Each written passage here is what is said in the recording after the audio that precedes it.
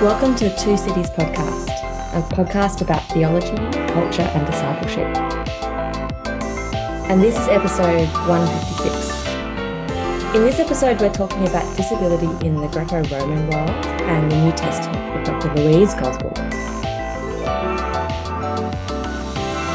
Dr. Gosbell is principal of Mary Andrews College in Sydney, Australia. She serves on several boards and committees of organisations in the disability space, such as Embracing Ministries in Canberra, Australia, and is a member of the Core Council on the Institute on Theology and Disability in the US.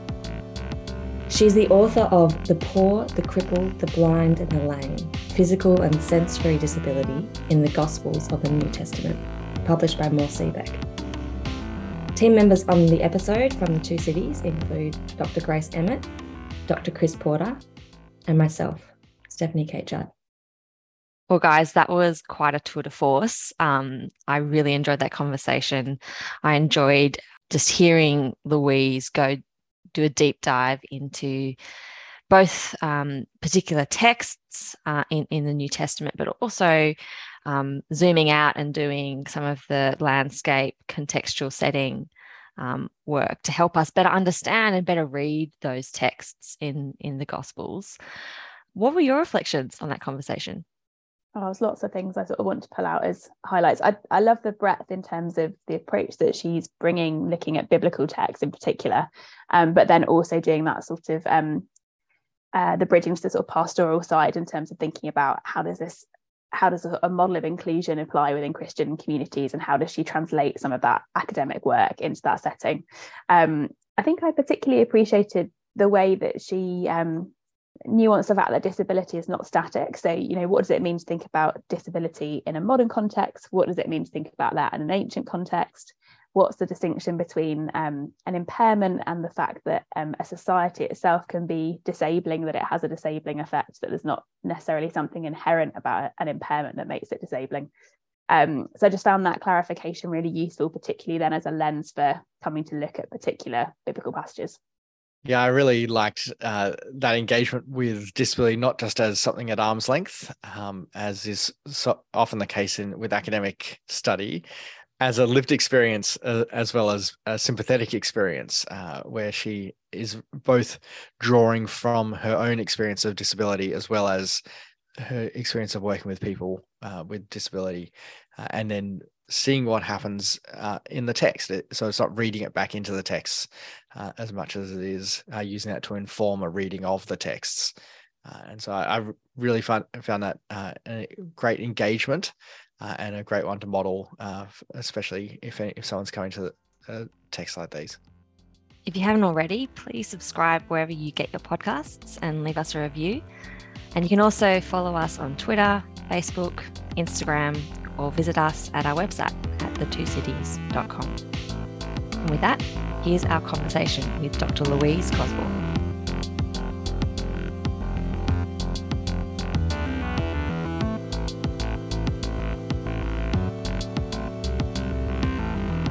Well, Louise, thank you so much for joining us on the Two Cities. It's so good to have you here. Thank you so much for inviting me. Louise, I think that something that we've observed is that most people who come to disability theology, disability studies, have a personal reason as to why they've started that journey. Could you share with us some of how you have come to this space? Sure. So it was quite a few years ago now. I had finished up a degree in theology, a Bachelor of Theology, and the head of the theology department said to me, you're a really good student. I think you should go on to consider doing an honours year. It's a short 12 to 15,000 word thesis, but you'd need to really think about what you want to do, what you want to write about. And I can vividly remember thinking, what can I possibly write about that 2,000 years of biblical scholars haven't already written, 1,000 times over? But it was really interesting because it was only a couple of days later, in the middle of all this pondering, that I received a phone call from my mother-in-law, and she was quite distressed. So my husband has a brother with Down syndrome, And he was a foster baby, so he came to live with them when he was 2 weeks old. So John was given up by his birth parents. They didn't want a baby with a disability. And he came to live with my in-laws as a foster, stayed for 2 weeks, stayed for 2 months, stayed for 2 years, eventually was adopted by the family. So by this time, John was in his late teens, and he'd been involved in their local church community for a number of years, just handing out bulletins at the door, welcoming people as they came into church, carrying in candles for liturgy. But a new minister started at their church at this time and rang my mother-in-law and said, John needs to stop all of the ways that he's been contributing to the church and not able to serve any longer, because his belief was that someone with an intellectual disability doesn't have the capacity to understand the gospel, and so shouldn't be able to, or can't really identify as a Christian, and so shouldn't be able to welcome people at the door, because that's representative of the church or of the faith more generally. So he believed, obviously, there's some kind of IQ prerequisite apparently to be able to accept the gospel.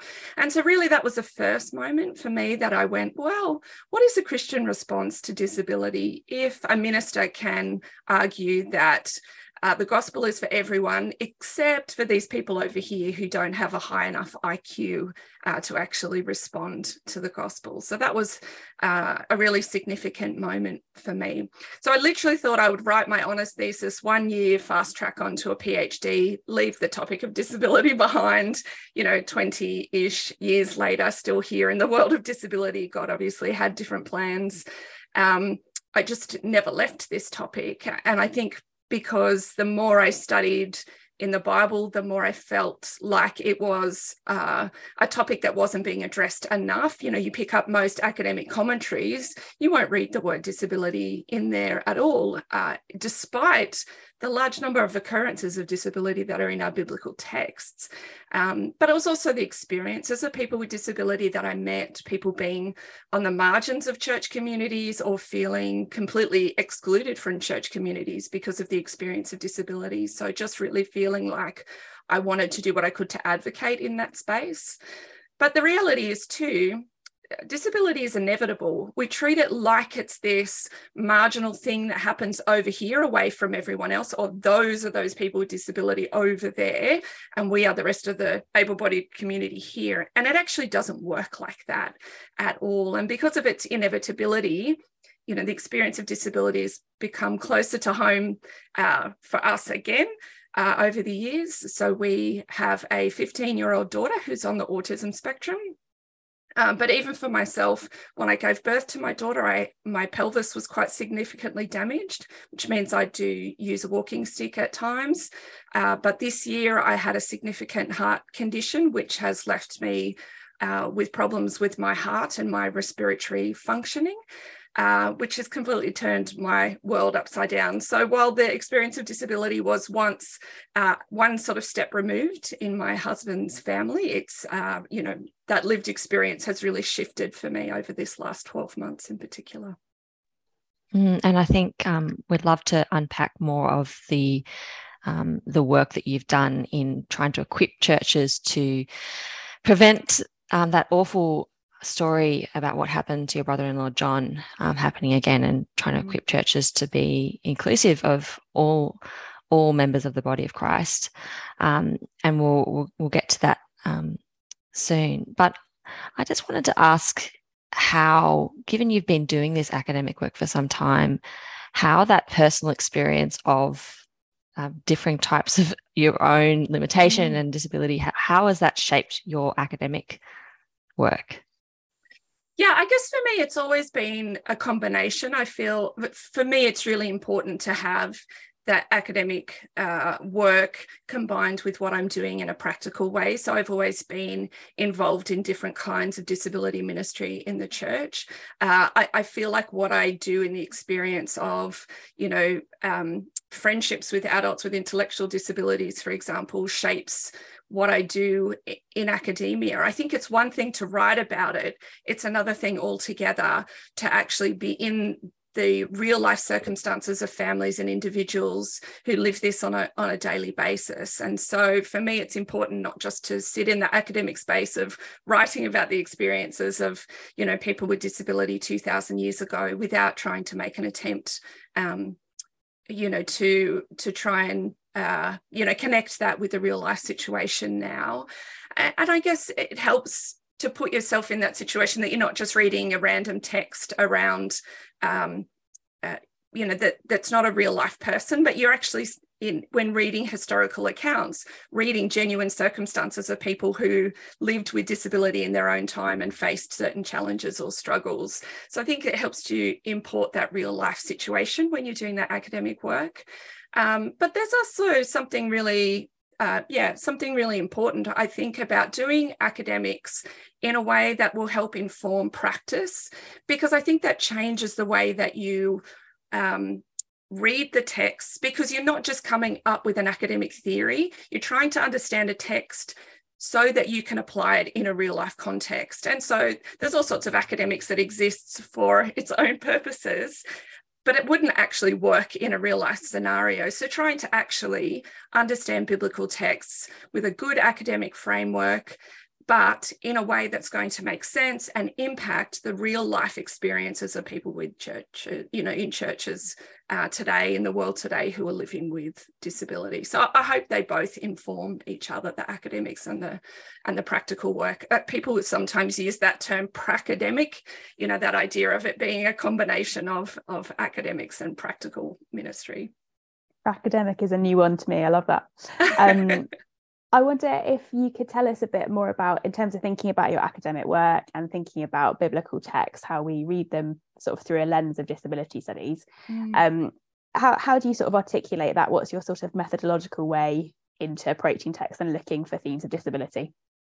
Yeah, it's a really good question. I think the biblical studies began really with looking for very overt examples of disability and trying to understand them within their ancient context.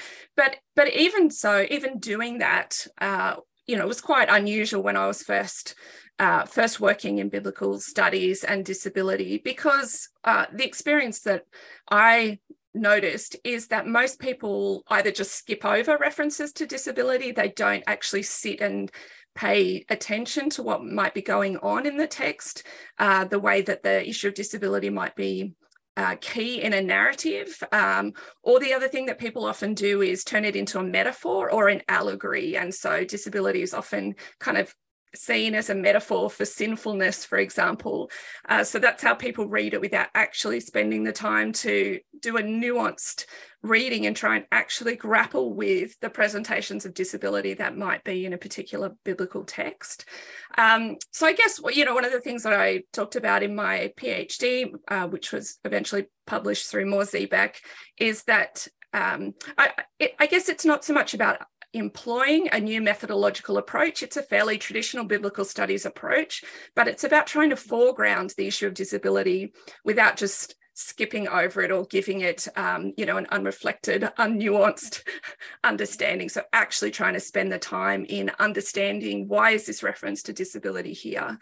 But I do think it's expanded over the last few years. It's not even just, here's an overt example or reference to someone who is blind or lame, but looking further to try and understand the way that the body is represented more broadly in biblical texts, and the way that the experience of non-traditional bodies or bodies that differ from what's accepted, what that might actually tell us when we see that presented in biblical text. So when we see a body with disability, or when we see a body with chronic illness, or a body that doesn't look like what we expect it to, or what they would have expected it to in the ancient context, and what that might tell us. So just what were the expectations of the body in general, and how might this body differ from those standard expectations?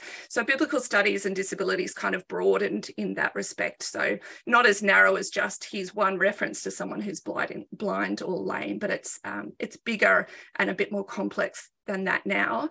And what's useful is, I think, Steph, you said at the beginning, I think we start often with an experience of disability that leads us into disability studies in the Bible. But I think when you recognise how important disability themes are in biblical texts, the hope really is that it won't just be people who have a personal experience of disability, but that will go, oh, wow, this is actually a really significant topic throughout Scripture. And it does tell us something about our expectations of the body, might challenge some of our expectations of the body, which then is hopefully applicable to everyone, not just people like me who have a vested interest in wanting to understand this topic. So, Louise, you've mentioned that from a framework of disability and what people might expect within the text. Certainly, we have examples in our biblical texts of the disciples, for example, expect that the man born blind is blind because of some form of sin, etc. But outside of the biblical text, in the ancient world, how have you found that disability was being treated, and what were the understandings therein? Yeah, so I started really looking at that Greco-Roman background to the biblical text to try and set the scene. I think for a lot of us who read the Bible, we read it without all of that context. We read it without knowing all of that, what was happening in the ancient world or what ancient texts were like. And so this is only our only examples of reading stories about someone with a disability from the ancient world, for example. So I felt like setting the scene well with the Greco-Roman background and the Jewish world as a way of introducing the topic of disability in the New Testament was kind of really key for me. So I think what we see in the Greco-Roman world is, again, the stereotypes. It's, everyone with a disability was marginalized. It would have been horrific for every person with a disability. And it's not quite as straightforward as that. We have a lot of references to disability, kind of anecdotally in papyri, in letters, in inscriptions. We do have it in written texts as well. So there are lots of examples of disability. But I think people's experiences vary. I think in the ancient world, the family was the primary core of your life, and so if you had a disability, it was your family who cared for you, not government payouts and so on. So you worked together as a unit to be able to do what you needed to do. For that reason, someone with a disability would have probably still tilled the ground, served in the markets. If you were an artisan with a physical disability, you could still sit there and make shoes or build other things. I think disability would have been quite visible in the ancient world. People would have seen people with disabilities all the time, because you think about accidents, diseases, things that would have happened that don't have the same medical cures then as we have now. So I think there would have been a lot of people with disability. It would have been a normal part of seeing that as you walked through the marketplace or, around the temples, for example. And I think they just would have got on with life as much as possible in the context of their own disability with the support of their family. And I think that's a lot of what we see in our ancient sources about disability. However, I think it gets to the point where someone can't work in the field or can't sell their goods in a marketplace, or when they're not able to do the things that their society expects of them. So for women, you're expected to marry and give birth. You're not able to do those things, then I think it starts to become a problem for someone. Or, you can't serve in the military or serve your civic duties as a male. I think that's where it would have really started to impede on people's functioning in society. And I think that then we see examples of people being marginalized and really left on the outer. And I think it's those people who couldn't just get on with their lives, who were on the margins of Greco-Roman society. I think those are the people that we actually see depicted in the Gospels. A lot of the time, it's these people who are marginalized because of their disabilities. But that doesn't mean every person with a disability was marginalized. And I think it's helpful to kind of distinguish those things, and we don't do that enough when we read the biblical texts. So I hear people say things like, the example there of the man born blind in John 9, he was a beggar because what else could you do if you were blind in the ancient world? Well, that's not actually what our Greco-Roman sources tell us. There are examples of people who were blind in different kinds of fields, doing different sorts of things. So it's a stereotype because we're not familiar with that Greco-Roman background. So I think it's mixed. There was still an understanding people would get on with their lives if they could, but there was an extent to which someone might have been marginalised because they didn't meet society's expectations.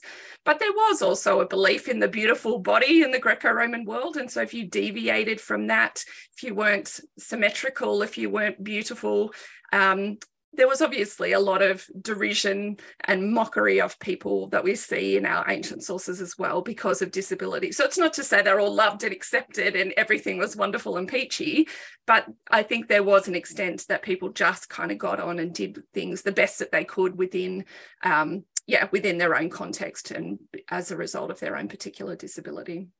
Louise, something that's come up sometimes in the ways that people read, particularly the gospel text, but I understand it's more broad than that, is the kind of moral freighting to that observation of deviance. So wondering if you could unpack a little bit about, was there this divine overlay to that in the Greco-Roman world, and what were the kinds of things that people would assume about someone if they had a disability then? Yeah, absolutely. So in terms of the Greco-Roman world, that's absolutely the case. There was certainly a sense in which people might have had a disability because it was divine punishment. They could have believed that someone had a disability because someone had put the evil eye on them and they'd been cursed, for example. So there were these spiritual powers that might have been at work causing people's disability. That's certainly the case. And I think that had an influence on as well as some of our Jewish background as well, which I think we'll probably get to after this in a moment. But the idea that some people would look at a disability and try and work out, understand what sin, what was it that someone committed that might have led to this particular disability. So I think that is there. And I think the fact that in John's gospel, in this story of Jesus with the man born blind, the fact that Jesus kind of refutes this discussion, who sinned, this man or his parents, that he was born blind, and Jesus is like, no, that's not the way this conversation works. It's about, God being at work. I think shows us how prevalent those views really were amongst the disciples, amongst their peers in that time, that there was almost a one-to-one correspondence. If you did this sin, then this is the kind of disability that you might end up with, for example. So I think it definitely existed in the Greco-Roman world. Yeah. Would you tell us about maybe a sort of a story that you find particularly interesting that you looked at in your thesis? It's been published as a book, perhaps that kind of particularly was intriguing, and sort of different dynamics of disability in the text. Yeah, okay, wow, there's lots of different things. Look, I really love the story of the woman with bleeding. And so that is one of those passages I don't think people jump to immediately when they think about a disability context. And that was part of the reason I actually chose that, because I wanted to try and expand people's understanding or concept of what disability actually is. For a woman who had long-term bleeding, the stigma associated with her condition would have been significant. And I think when you read most of the commentaries on the woman with bleeding, the focus is the purity element of this. So she was ritually unclean. She shouldn't have been in the crowd. But my experience of the vast majority of male scholars who actually come to this passage go, oh, women's bleeding. Okay, let's just quickly look at ritual purity and let's move along as fast as we can. So they don't want to actually sit there in that text for any extended period of time. So I think it's taken a lot of feminist scholars to really sit and wrestle with that text well. And so I'm very indebted to a lot of the, great scholarly work that was done by feminists in this passage, ahead of me looking at it.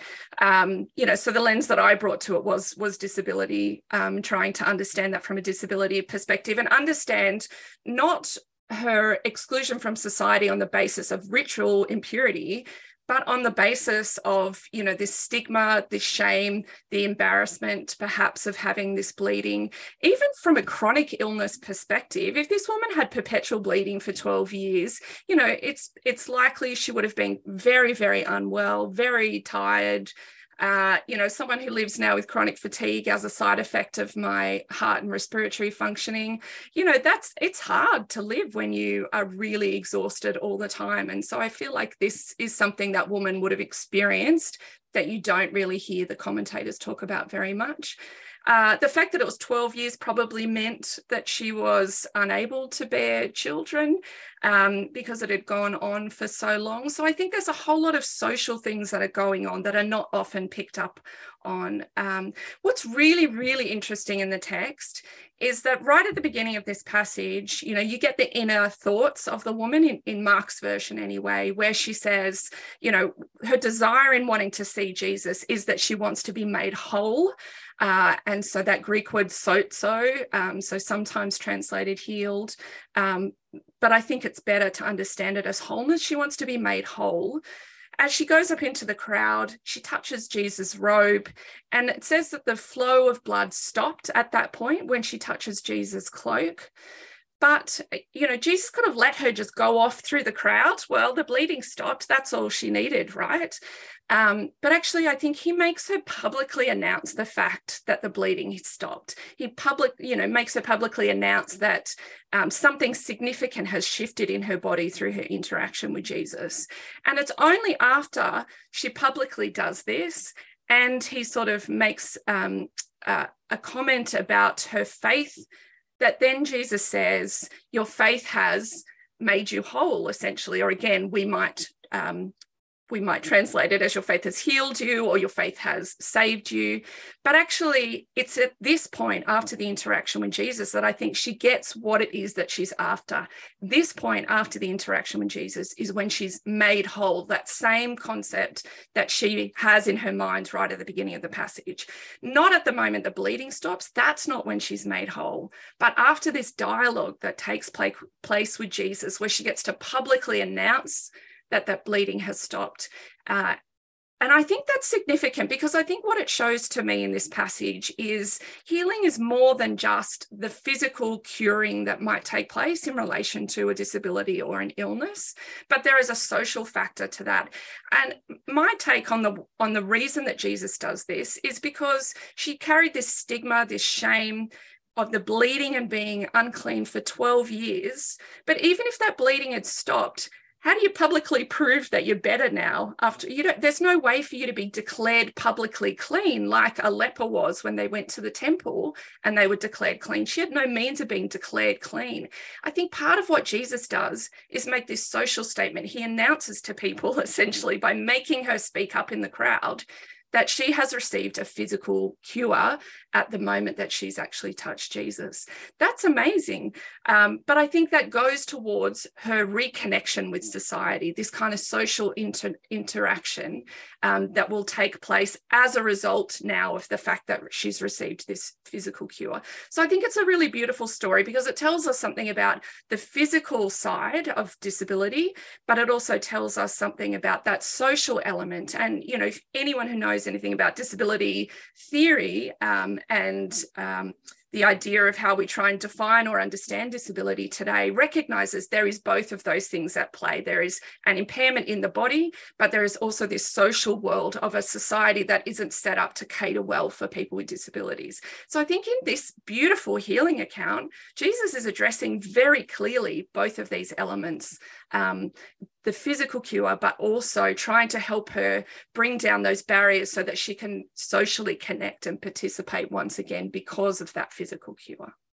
Louise, something that as you were speaking, I wanted to hear more from you about is, yes, the experience of a disability changes depending on the social ecosystem that you are inhabiting. And you've unpacked a bit before about the Greco-Roman kind of, if you were a person with disability in the Greco-Roman world, these are the kinds of things you'd come up against. How was that different in the Hebrew world? And I imagine there might be points of difference, but you've mentioned some the aspect of, you've got ritual cleanness, but I'd like to hear more from you about, what were some of the narratives that would have been spoken explicitly or implicitly about or to someone with a disability?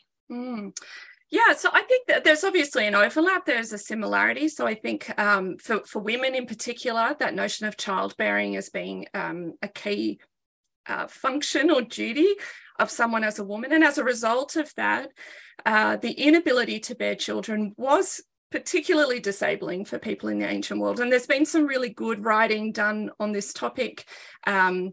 Candida Moss, for example, Rebecca Raphael. There's a few different people who've talked about the experience of barrenness and how disabling that condition would have been for women in the ancient world. So again, we don't talk about barrenness or infertility now in terms of disability language. It's foreign to us. But you think about if this is your society's expectation of you as a woman, and you can't do that, then that is actually a very disabling condition. So no, it might not cause you physical pain. You might not have a limitation in terms of everyday activities. But if you can't meet your society's expectations of what you're supposed to do, then that is a particularly stigmatizing and disabling condition to experience. So I think, for women, that's definitely a key one. And some of those scholars working, in detail in that area talk about it as being, the most prevalent depiction of disability for women in the biblical texts overall. And so again, it's an area that's been under-researched, underwritten about, and again, that social element of it, the stigma, the disenfranchisement, you can't do what all of those other women around you your age are, or the things that you're supposed to be doing. So would have been particularly stigmatizing. I think what we see from the biblical texts, from the Old Testament, the key passage that comes to mind is Leviticus 21, which is a passage that limits the extent to which a Levitical priest with certain kinds of disability could participate in the Israelite cult. So to what extent can they serve as a priest? And then there's a list of particular conditions that are listed that might preclude someone from being able to do that. So there are limitations. It doesn't mean they can't be a priest at all. That's not actually what it says, but it does talk about some restrictions, some limitations that are placed on someone with certain kinds of conditions. It's debated the extent that the particular conditions have and why they are the particular conditions that's there. A lot of scholars say that they're things that you can visually see on the body. So is it something about the visibility of something in the body that might be distracting to a congregant, as these priests are serving in their capacity? That's one debate, although the crushed testicles are the things that everyone throws everyone out. Wait, they're not going to be seeing that in the congregation. How can that be a factor here? Others would say it is still a factor. It's a visible thing, even if most people don't see that most of the time. So is there something about that idea of wholeness and purity being represented in physical wholeness and, purity of the body? Because the next chapter then goes on to talk about, blemishes in sacrifices, for example. So that's a key passage. So we see those kinds of limitations that are, those restrictions that are placed to some extent on Levitical priests. But I think, throughout the Old Testament, we do also see a lot of passages that talk about, making sure you're not putting a stumbling block in front of the blind, or, people like Job who are, talk about the fact that they are guides to the blind, that they look after those with disabilities and those who are on the margins. So while we see these concepts of disability that exist, we also see guidelines, codified in Old Testament law about looking after people with disabilities and those who are marginalised in the community. I think that's one of the areas where your work really has had a big impact. Certainly from your own experience with your brother-in-law, and that engagement with disability within the church, and in that, I guess we'd say the social model of disability, and thinking about what are the impacts there. I was wondering if you could talk a bit more then about not just thinking about the social or the medical model, but also the cultural model of disability. Thinking about how do we see disability work its way out as groups of people who we would consider or who may consider themselves disabled gather together within the gospel. So one of the things that comes to mind immediately is the leper concept of leper colonies and things like that. Yeah, so I talked about the cultural model of disability in my dissertation because I think we were trying to grapple with, historians wrestling with a concept of disability. So disability has always existed, but we're trying to understand ancient texts through modern definitions or modern models of disability. And so questions arise about the appropriateness of doing that. And so the cultural model was developed as a way of saying, actually, we don't know for certain the exact lived experience of people with disability in the ancient world, but we can see the way they're depicted in our ancient texts, which tell us a lot about, the values of people with disability, or the way that they're treated because of the way that they're represented, or the way that their body is represented as meeting or not meeting particular social norms.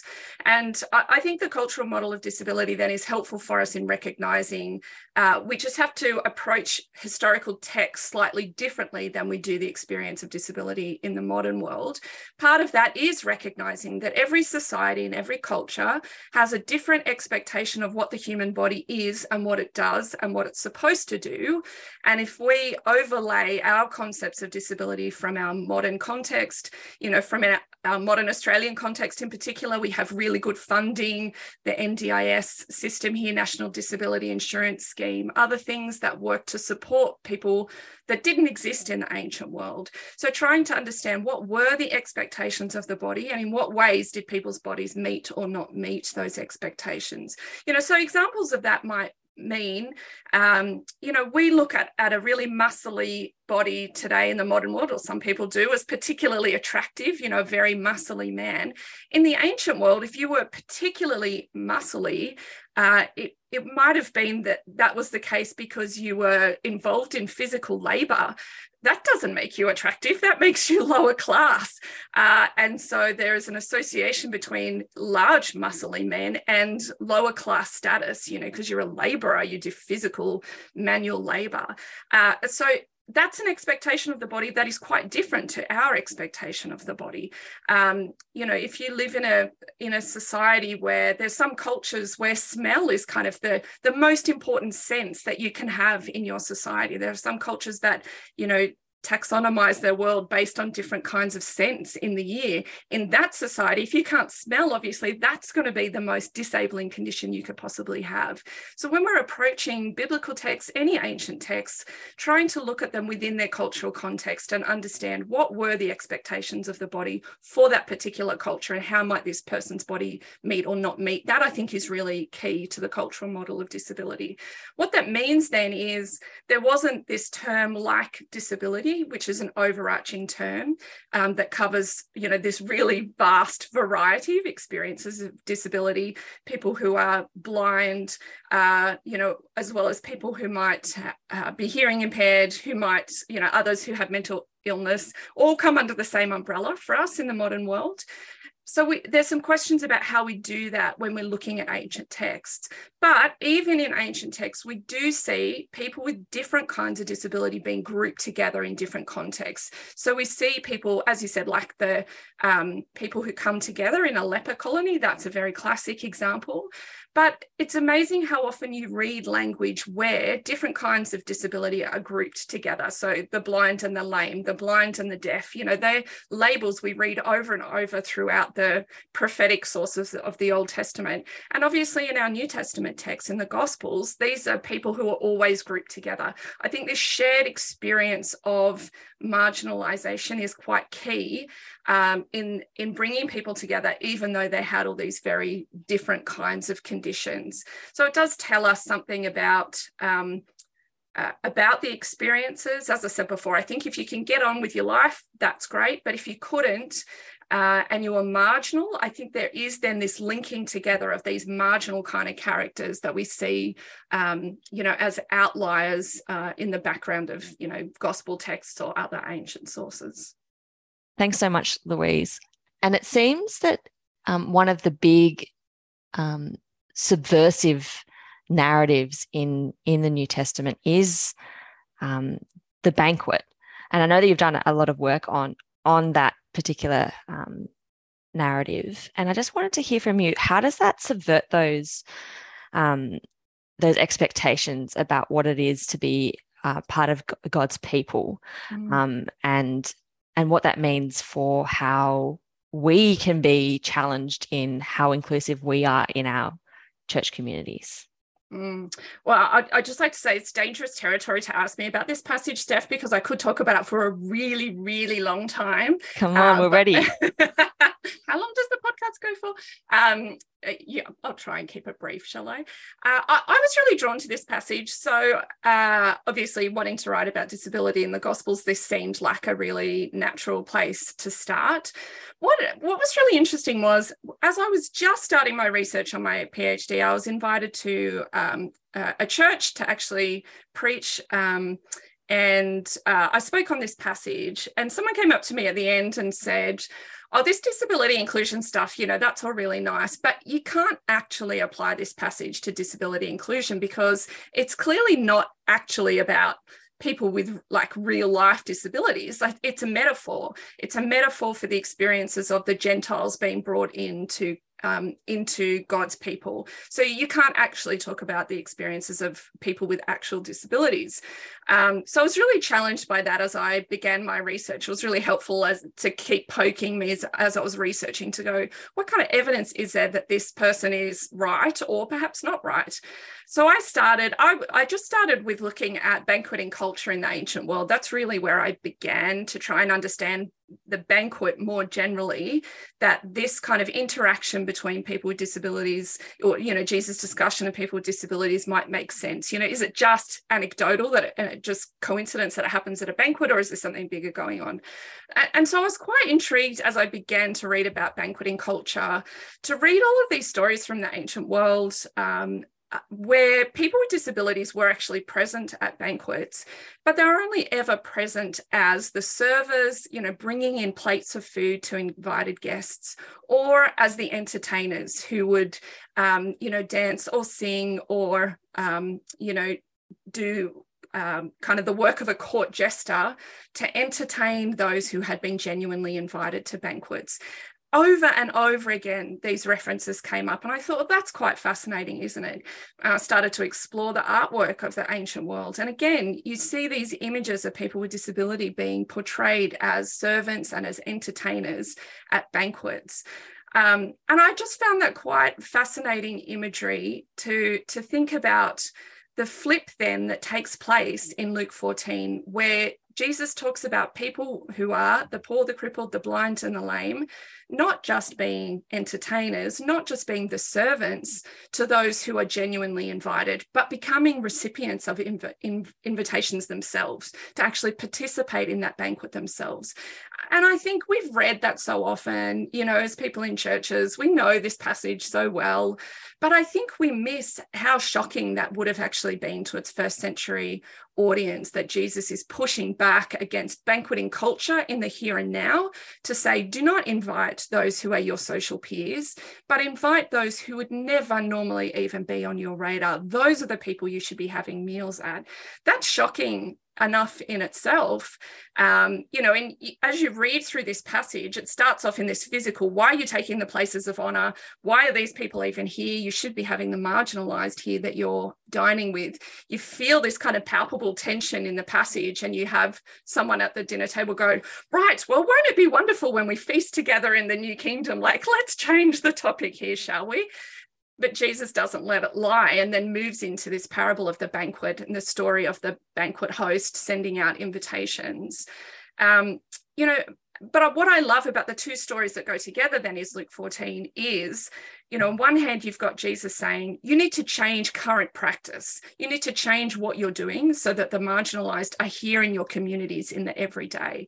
But then this second story, this parable about the banquet, is about inviting those who are marginalized to participate in the eschatological banquet, in the future banquet, in heaven, as the people of God. So he's got both this physical here and now concept in mind, as well as these marginalized people being recipients of the gospel message so that they too can be the people of God. So it's a really powerful passage. It's not good enough just to be sharing the gospel with people. That's great. But part of the reality, that lived experience now for believers in this world, is you need to change what you do to be modeling that future kingdom in the here and now, and make sure you're giving precedence to those that our society might normally overlook, forget, neglect. And sadly, sometimes our churches do the same. So Jesus is challenging both of those things, current practice and the way the gospel message might actually go out. That emphasis on not just saying, oh, that's a metaphor, we'll just kind of breeze past that, is so important. But at the same time, I was wondering if I could ask you about the way that some metaphors function that kind of trade on dynamics of disability, particularly the way that they're used to express sort of knowledge or understanding. So thinking about having ears to hear, that sort of thing. And just wondering, kind of, what do you think it looks like to read those sorts of metaphors well within devotional communities? How do you sort of tend to approach passages like that? Yeah, thank you. That's a good question. Going back to Luke 14 for a moment, what is helpful about that is that I think it sort of defies that metaphor in some sense. In the scholars that I read who said, oh, this is clearly a metaphor for Gentiles being brought into the community of God, nowhere in the Old Testament is there a precedence for using disability language as being applied to Gentile people. It doesn't exist in the Old Testament. It's not like this metaphor that every Jewish person knew that it was the Gentiles who were blind and lame, for example. So we've got no grounds upon which to say that this was a clear metaphor for people, for Gentiles. But you're right in saying what we do have in our biblical texts is metaphorical language, disability metaphorical language to talk about, the people of God, perhaps when they're listening well to God, that they have listening ears, for example, or if they're not listening, that they might be, deaf and mute to God's call to their behavior, for example. And that disability language is really, really tricky. I think we have to accept it's there in our biblical texts, but I want to always tell people to be very careful in the way that we use it. And so not to continue to perpetuate that language. I think we have to read it within its ancient context. Some scholars will say, oh, the Bible's horrible about disability because it uses these metaphors. But I think we have to accept that these are ancient texts and those kind of metaphors were acceptable in their context. But it doesn't mean we have to perpetuate them and continue to use them. So I always cringe when I sing Amazing Grace. I've got to say, I always stop at the, I was blind, but now I see. I was just thinking of that. I can't sing that line. So I don't like to sing those lines about disability language being used metaphorically like that. So I think it's helpful to recognize it's there. It was acceptable in its social context, but I think we have to avoid using it in worship music, in our sermons, in the way that we kind of do it in devotional readings or whatever else, kind of challenge that use. Because what happens is often it does get weaponized against people with disability, whether that's intentional or not. I can be very well-meaning, but what I see is the assumption that comes across is you wouldn't ever want to be blind, so why would you ignore God's call and be blind to or be deaf to God's message? The worst thing that you could be is to be deaf, essentially, is what comes across when you make statements like that, which is really hurtful for people with disabilities. If you're sitting there in the sermon and this is what it's about and that's your experience of disability, you can only imagine, what must be going on for someone in that context. And I have literally sat through sermons with people who are, vision impaired, who are deaf, as this kind of sermon is coming down, and it's incredibly awkward. So I think we have to be careful in the way that we talk about that language and recognizing that it's there. And how we might apply that to real life scenarios now. So we're not listening to God or we're ignoring God. Let's use that very overt language when we talk about the experience of God, rather than talking about people being deaf or mute to God speaking to them today. But that also comes down to, again, I think often I hear that too when people are preaching on the gospel healing narratives and thinking about things like people being marginalised, and everyone was marginalised with a disability. It comes down to those stereotypes again too, because people do talk about it. These are the worst kind of experiences you could possibly have, and everyone with a disability was marginalised. I think we fall into those traps simultaneously of metaphorical language, because we assume that disability is the worst experience anyone possibly could have had in the ancient world. So why would you want to be that? Don't be that. So we're coming from a framework when we use those metaphors of disability equals bad, and so we want to try and, I think, nuance those discussions a little bit as we have opportunity to do that, and to speak differently about those passages, I guess. Yeah, thanks, Louise. I think this is one of those areas where I suspect a lot of people listening to this will be quite shocked if they haven't heard this before. Certainly from hearing about your brother-in-law's experience of being excluded from serving at church, and then hearing people preaching about these sort of things. I heard a sermon years ago as an Advent sermon on Isaiah 44, the servant songs 43 and 44, with the passage in 44:18 where their eyes are plastered over so they cannot see.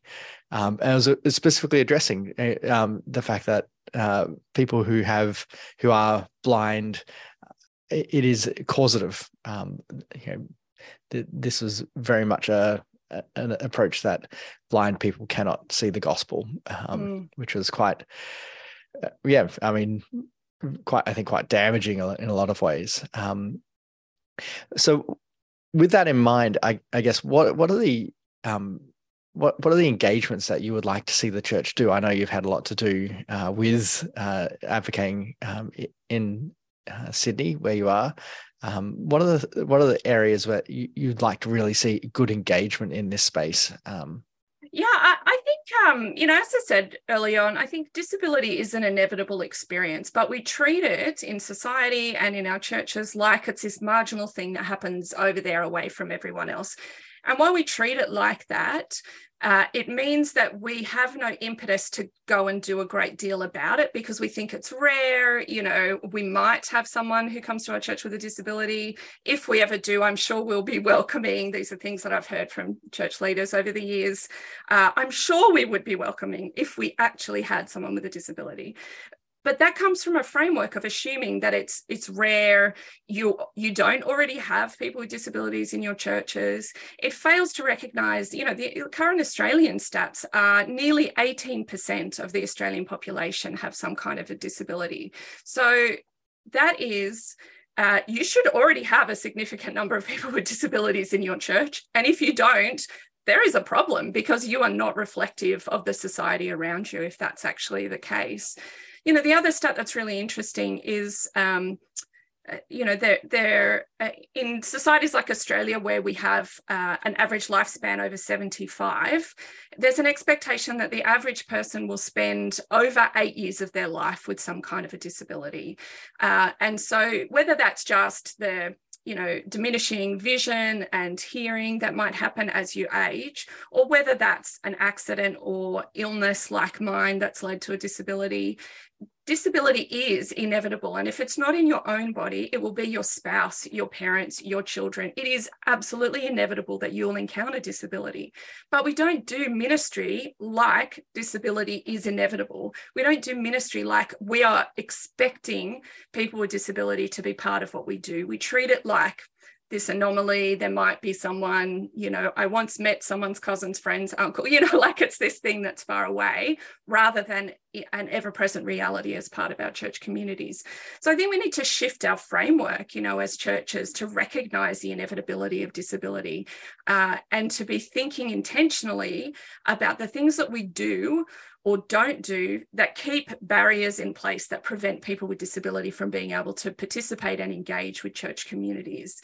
So if we may not mean to, we might not even be aware that we're doing it, but often as church communities, we have practices that exclude people with disabilities, whether that is, we run all the women's Bible studies during the day, and so you might not be able to, or there are women's houses that have stairs and no ramps. And so if you're a wheelchair user, you can never get to those groups. Or, whether it is everything is done verbally, and someone who has, auditory processing, for example, or other kinds of learning difficulties or autism might have trouble trying to keep up with everything that's particularly verbal.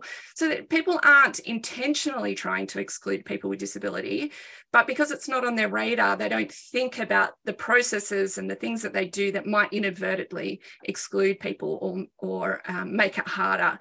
And so, I talk about it in terms of barriers. Are we keeping those barriers up? Are we perpetuating those barriers? Or as church communities, are we actively working to reduce and remove those barriers to participation?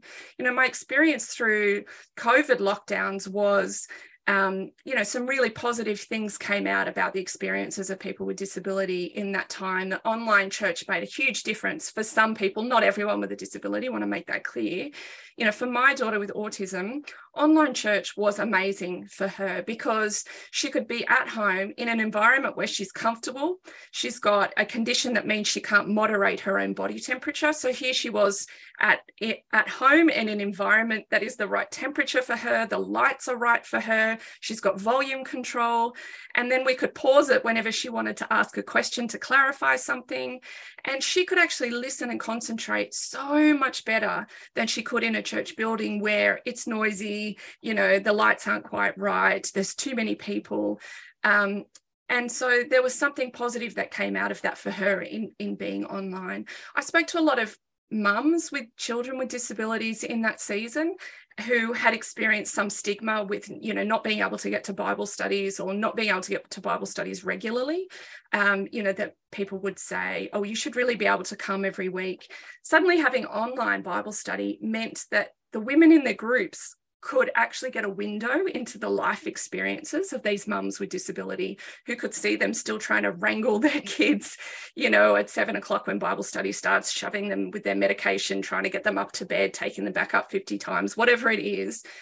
Other mums suddenly went, oh my goodness, I'm so sorry, because I didn't actually realize how complex your life is with a child with a disability. And it was seeing that little window in their life through Zoom that they actually understood for the first time some of those challenges that a mum might understand. And I know I've experienced that for myself as well. I tried to join a Bible study group a few years ago, and my pelvic injury was quite bad at the time, but I was told I could only come to the Bible study group if I could promise that I would be there every single Tuesday night. And if I couldn't commit to being there every Tuesday night, then I couldn't be part of the group. And so my injury was that I couldn't commit to being there every Tuesday night. And so I wasn't able to join that. And I think there's great sorrow in that for me, because I missed out on the community of those women. There's great sorrow, for them, because I didn't get to go and participate with them and contribute to those Bible studies. But just that misunderstanding of the limitations that go with disability or chronic health, that I would want to say, I recognize those things that are in place there. Please come when you can, because we'd love to see you whenever you're able to get there, rather than, sorry, that's it. These are the rules for the way church practice works. And if you can't meet them, that's it. And so we're not being intentional in trying to cut out people with disability, I think, most of the time, but we do put these barriers up, or we keep them up, when those are so easy to pull down. These are just things that we've developed. These are not hard and fast rules about biblical doctrine. This is just culture. This is church practice that we've just gotten so used to. We think it has to be done like this. And so I think we need to ask questions of the way we do things, where we might be inadvertently, accidentally putting things in place that might prevent people with disabilities or their families being able to, be a meaningful part of a church community, to belong, to serve, to be served, to be loved by others, instead of actually being left out and feeling alone and excluded from the church. Louise, thank you so much for the work that you are doing to equip the church to be the body in all its wonderful diversity.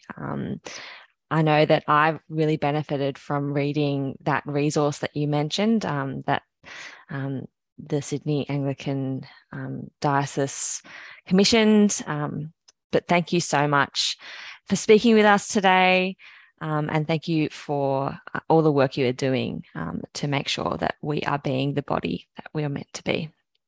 Well, thank you so much for having me. Really appreciate your time and your willingness to focus on the topic of disability for this series as well.